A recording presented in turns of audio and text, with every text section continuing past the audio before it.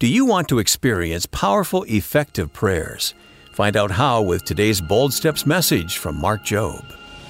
When you pray, there's power. Why? Because you're walking with a clean heart before the Lord. You're confessing things. You're praying for things. You're dealing with things. You're being honest before God. There's power that comes when people are walking right before God. Listen, I have a lot of people pray for me, and some people's prayers accomplish a lot, and some people's prayers, not every prayer is created equal.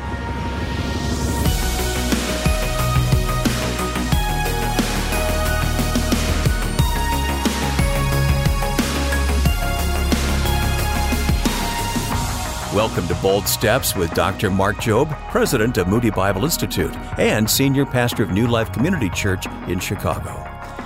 Well, we've recently been going through a study in the book of James called Faith That Works, discovering some powerful and practical steps we can all take to start living out our faith in a way that really makes a difference. One of the cornerstones of an effective faith is, of course, effective prayer. But how does effective prayer really work? Well, in today's message titled Powerful Prayer, we're uncovering the answers. So now, let's join our Bible teacher, Mark Jobe, for today's lesson. Let me tell you that there is a confessional wherever you go if you believe in what Scripture says, because when you are on the orange line going downtown and you are hanging on, there is a confession booth right on the orange line. You say, Lord, forgive me because I really messed up with my wife this morning and I was angry and irritated. Please, I confess it. I know it's wrong. I repent of it. And you have just been to the confessional on the orange line. The Bible says that there is one mediator between God and man, and that is the man Christ Jesus. In other words, it is not me. You say, well, Pastor, I'm waiting to confess my sins to you. I don't really want to hear your sins. But I'm going to tell you, the Bible says that we have direct access to God through His Son, Jesus Christ, and it is Him who forgives us. We confess our sins to one another. Who is one another? The person beside you. Look at the person beside you and say, you are one another.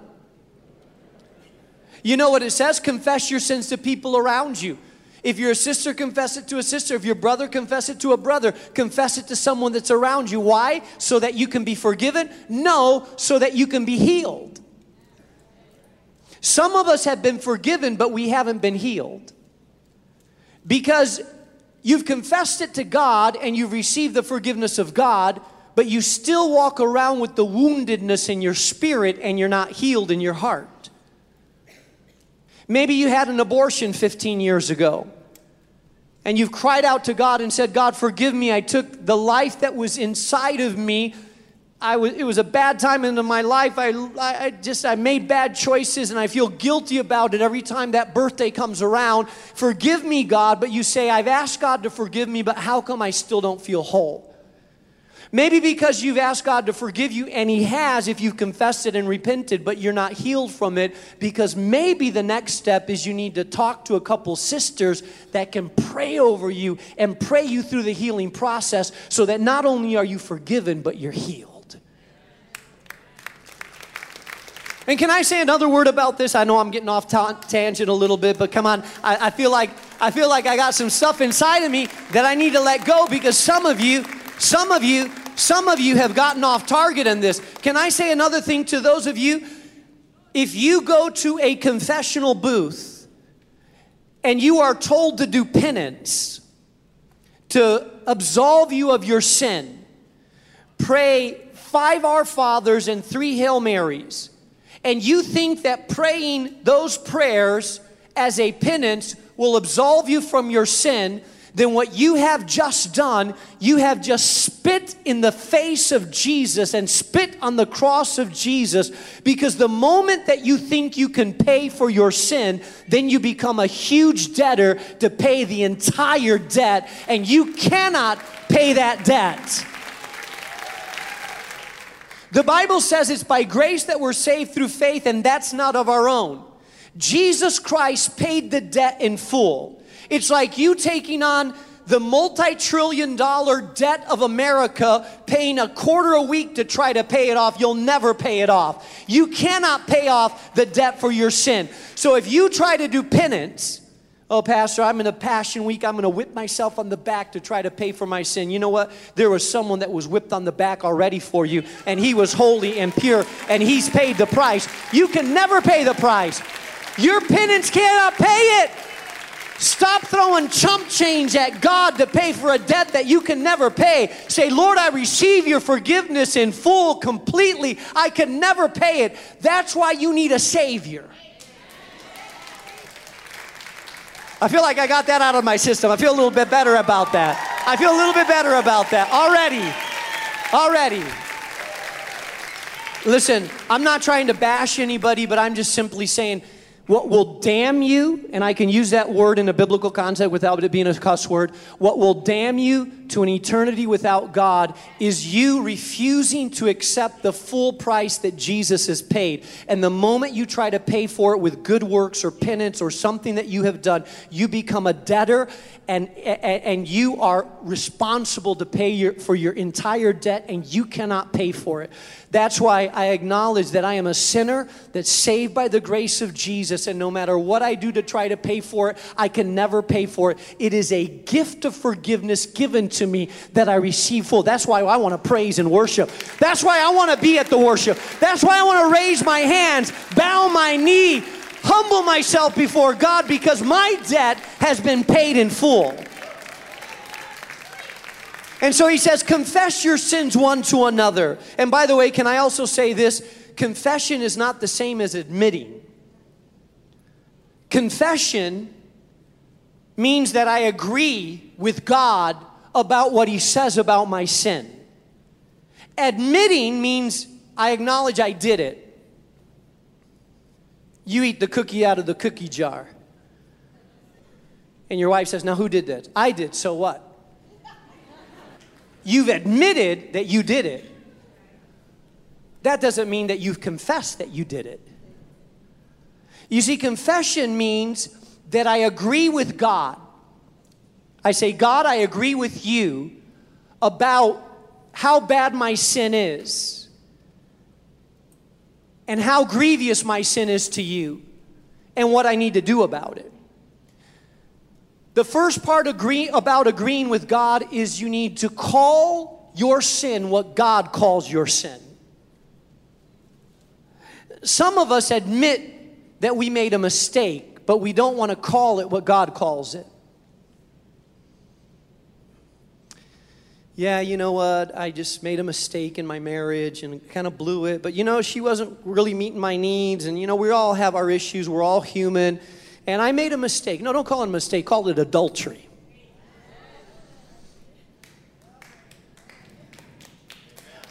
A mistake is when I trip over something unwillingly. Adultery is when you pursue a married woman willingly. Call it what God calls it. Stop calling it a mistake. Stop calling it an issue. Oh, you know, I went and I just had some fun this weekend. I'm sorry, God. No. Stop saying you had fun. Call it fornication. Well, Pastor, I don't know if I'd call it that. Well, if you're single having sex with another single person, it's called fornication. Call it what it is. Don't call it a little fun. Don't call it a trice. Don't call it overnight. Don't call it Netflix and chill. Don't. You know, you can call it what you want to call it, but how about calling it what God calls it? Because ultimately, confession means calling your sin the same thing God calls your sin. I got drunk and, you know, it's just, I really need to overcome this disease. Hold on.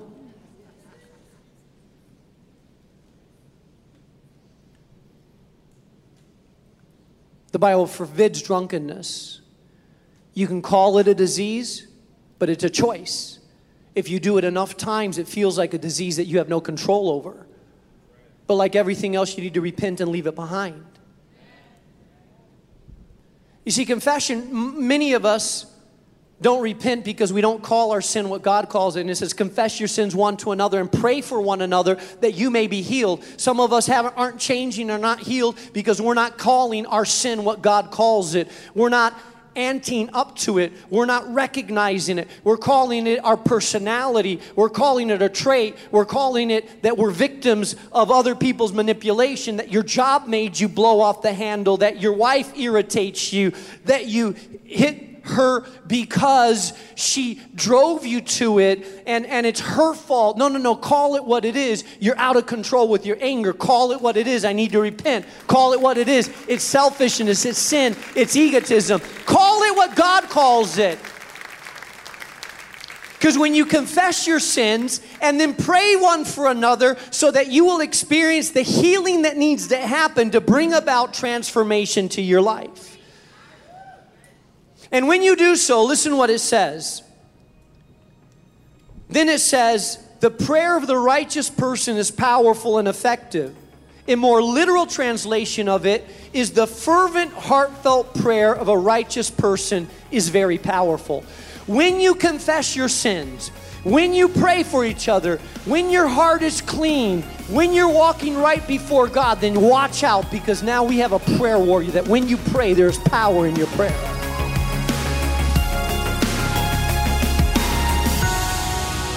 We're going to pause this message. You're listening to Bold Steps in the Bible teaching of Mark Jobe, and we will continue in just a minute with this message, Powerful Prayer. But since the weekend is almost here, we want to give a quick preview of what's coming up on our sister program, Mark. It's called Bold Steps Weekend. Yeah, so this weekend, we're in a series entitled Hearing God. And this weekend's message is Discerning the Voice of God out of John chapter 10.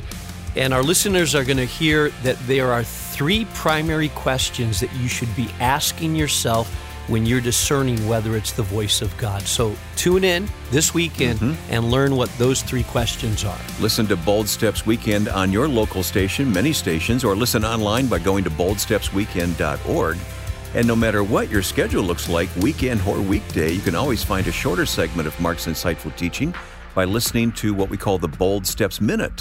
You can listen to this convenient and insightful 60-second feature by going online to boldstepsminute.org or by subscribing to the Bold Steps Minute wherever you get your podcast, so it downloads automatically for easy, anytime listening. Thank you, Mark. Let's get back to your message now, the conclusion titled Powerful Prayer on Bold Steps.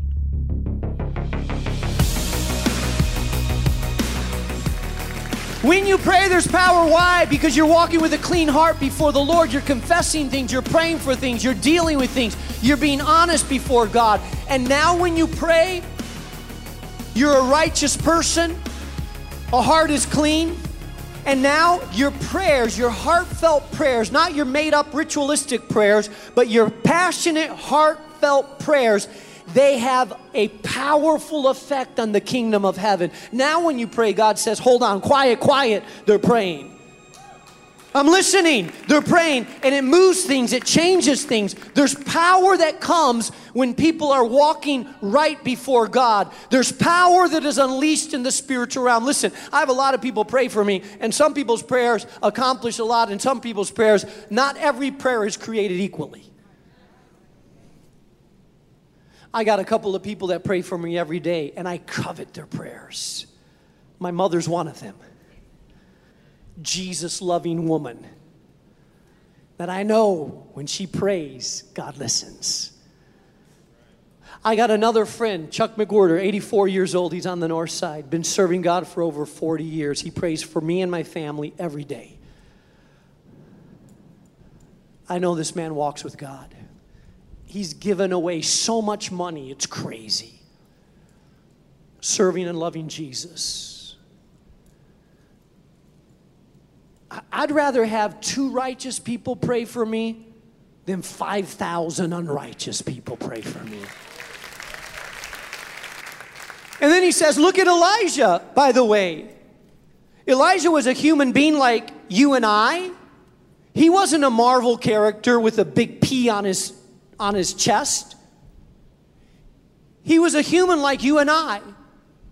But when he prayed, it says he prayed earnestly that it would not rain. And it did not rain on the land for 3.5 years because he prayed. Famine hit the land. The king was after him. Where is this man that's brought this nation to our knees? And then finally, when there was a confrontation on Mount Carmel, and God was glorified, and the people said, there is a God, then Elijah decided, now I'm going to pray that it rains. And after 3.5 years, Elijah prayed, and it rained for the first time. He saw the little cloud coming, and it started to rain. And what James is telling us is Elijah was just like you and I. He was a man that believed God, and the same kind of power that Elijah has, listen, you and I have when we pray fervently for things to change. So never underestimate the power of prayer. Number 4, and lastly, so you need to learn the approach, the power, the position, and then number 4, he talks about the breakthrough. Prayer breakthrough. Learn to cooperate with God breaking the prodigal cycle through prayer. Then in verse 19 he says, my brothers and sisters, if one of you should wander from the truth and someone should bring that person back, remember this, whoever turns a sinner from the error of their way will save them from death and cover over a multitude of sins.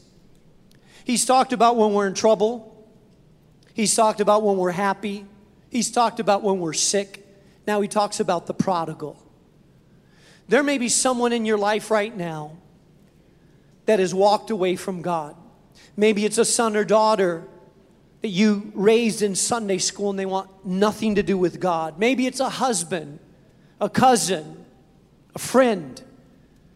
And you say, I can believe God for others, but to believe that they would come back, I just don't see how God could bring them back. James ends on that note. In the context of prayer, it seems like he's changed the subject, but he hasn't. He's simply telling those of you that have people in your life that have wandered astray, hey, don't give up on them. Because your prayer could be the turnaround power that brings them back. You're reaching out to them and praying for them could be exactly what breaks their heart down and brings them through these doors again to worship Jesus. Maybe you are here today, and by the way, it says, and if you bring them back, you will save them from death. This could be physical death if they're a believer. God sometimes brings judgment, sickness, and even death. Definitely spiritual separation, which is called death, and you will cover a multitude of sins, because when someone comes to God and repents, then their sins are covered and washed away. There are some of you here, and maybe you're here today and you're a prodigal. Maybe someone prayed you to this church today. Maybe in your heart you've been running from God. You're physically present, but you know that your spirit is really far from God today. There is no coincidence that God brought you here this day, this time, for this message to awaken your spirit and to say, prodigal, it's time to come back to God. It's time to come home, prodigal. Someone's praying for you. Someone's believing for you. I'll close with this story. 2 years ago, I was invited to speak in Spain to about 250 20-something-year-olds. And so I went there and to this conference just to speak to these millennials about Jesus, most of them who were believers, but not all of them. And I was speaking in Spanish, so sometimes I need to oil my tongue a little bit in Spanish because, you know, it's... And after the first session, a young man by the name of Samuel came up to me. And he said to me, what you spoke about has really stirred me. Can I talk to you in private? And so I took him to, we went, him and his girlfriend, we went to a separate room to talk. And he said, I walked away from God when I was 14 years old. I'm 29 years old now. I blamed the church. I blamed my parents. I laughed. I mocked. I raised my hand. I called the people in the church hypocrites.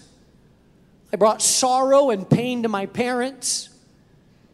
Never did they leave. They continued to follow and serve God. But for all of these years I've been away, this is the first event that I've come back to. There's been a string of events in my life that have jarred me. And now, he started weeping.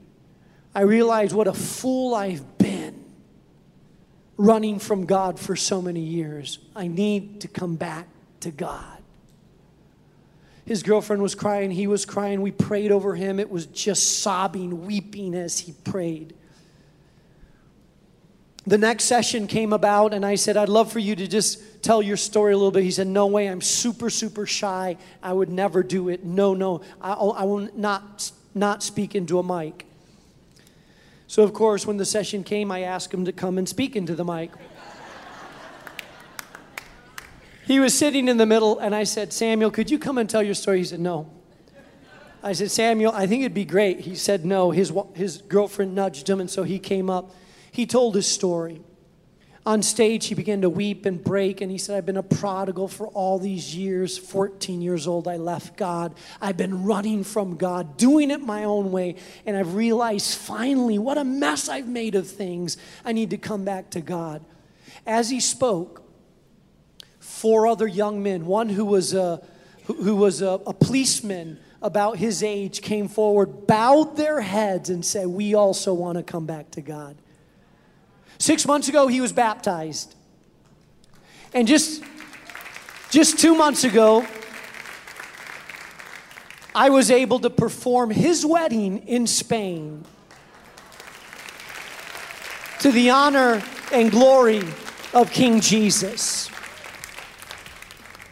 Now, I may have preached the message that caused him to come to the front, but make no mistake, the people that did the heavy lifting were his parents who never gave up on him. They're the ones that prayed him in. They're the ones that believed him in. They're the ones that asked that God would touch his heart. And I believe that some of you, God is calling even today.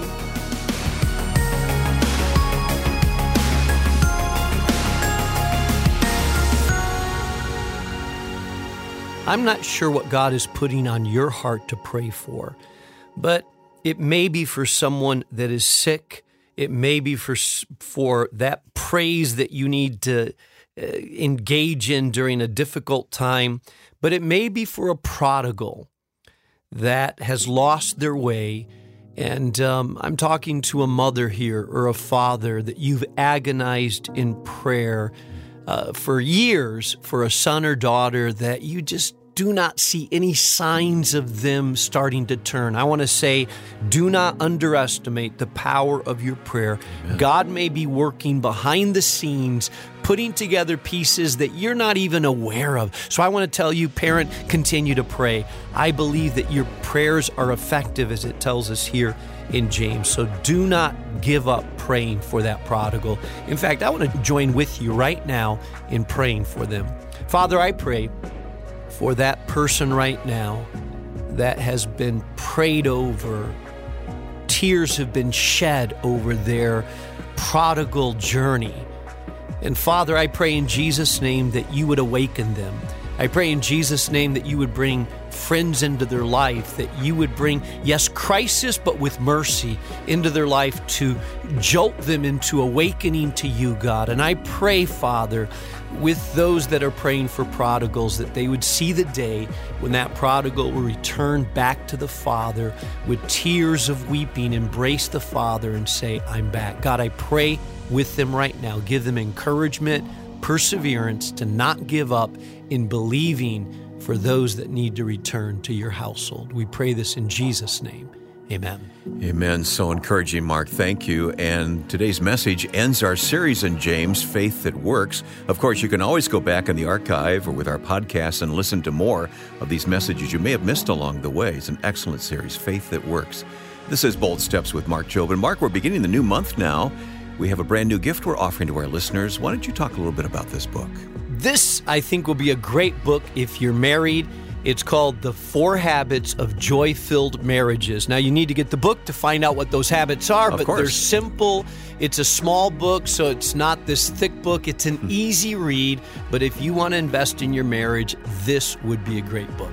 So you can request your copy of The 4 Habits of a Joy-Filled Marriage today when you give a financial gift of any amount, and you do that by going online to boldstepsradio.org or make your donation over the phone by calling 844-615-7363. That's 844-615-7363.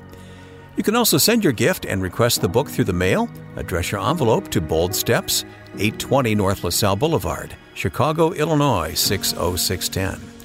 Once again, that's 820 North LaSalle Boulevard, Chicago, Illinois, 60610. And before we break for the weekend, we want to remind you, if you haven't already, to sign up for Mark's weekly email devotional, The Bold Stepper Weekly, and be on the list to get your copy Monday morning. Start your week off encouraged and inspired with truths from God's Word to relate to your life by signing up for the Bold Stepper Weekly at boldstepsradio.org. Well, I'm Wayne Shepherd. Next week, Mark begins a very special message about spiritual renewal and how to bring dry bones back to life. Find out more Monday here on Bold Steps with Mark Jobe. Bold Steps is a production of Moody Radio, a ministry of Moody Bible Institute.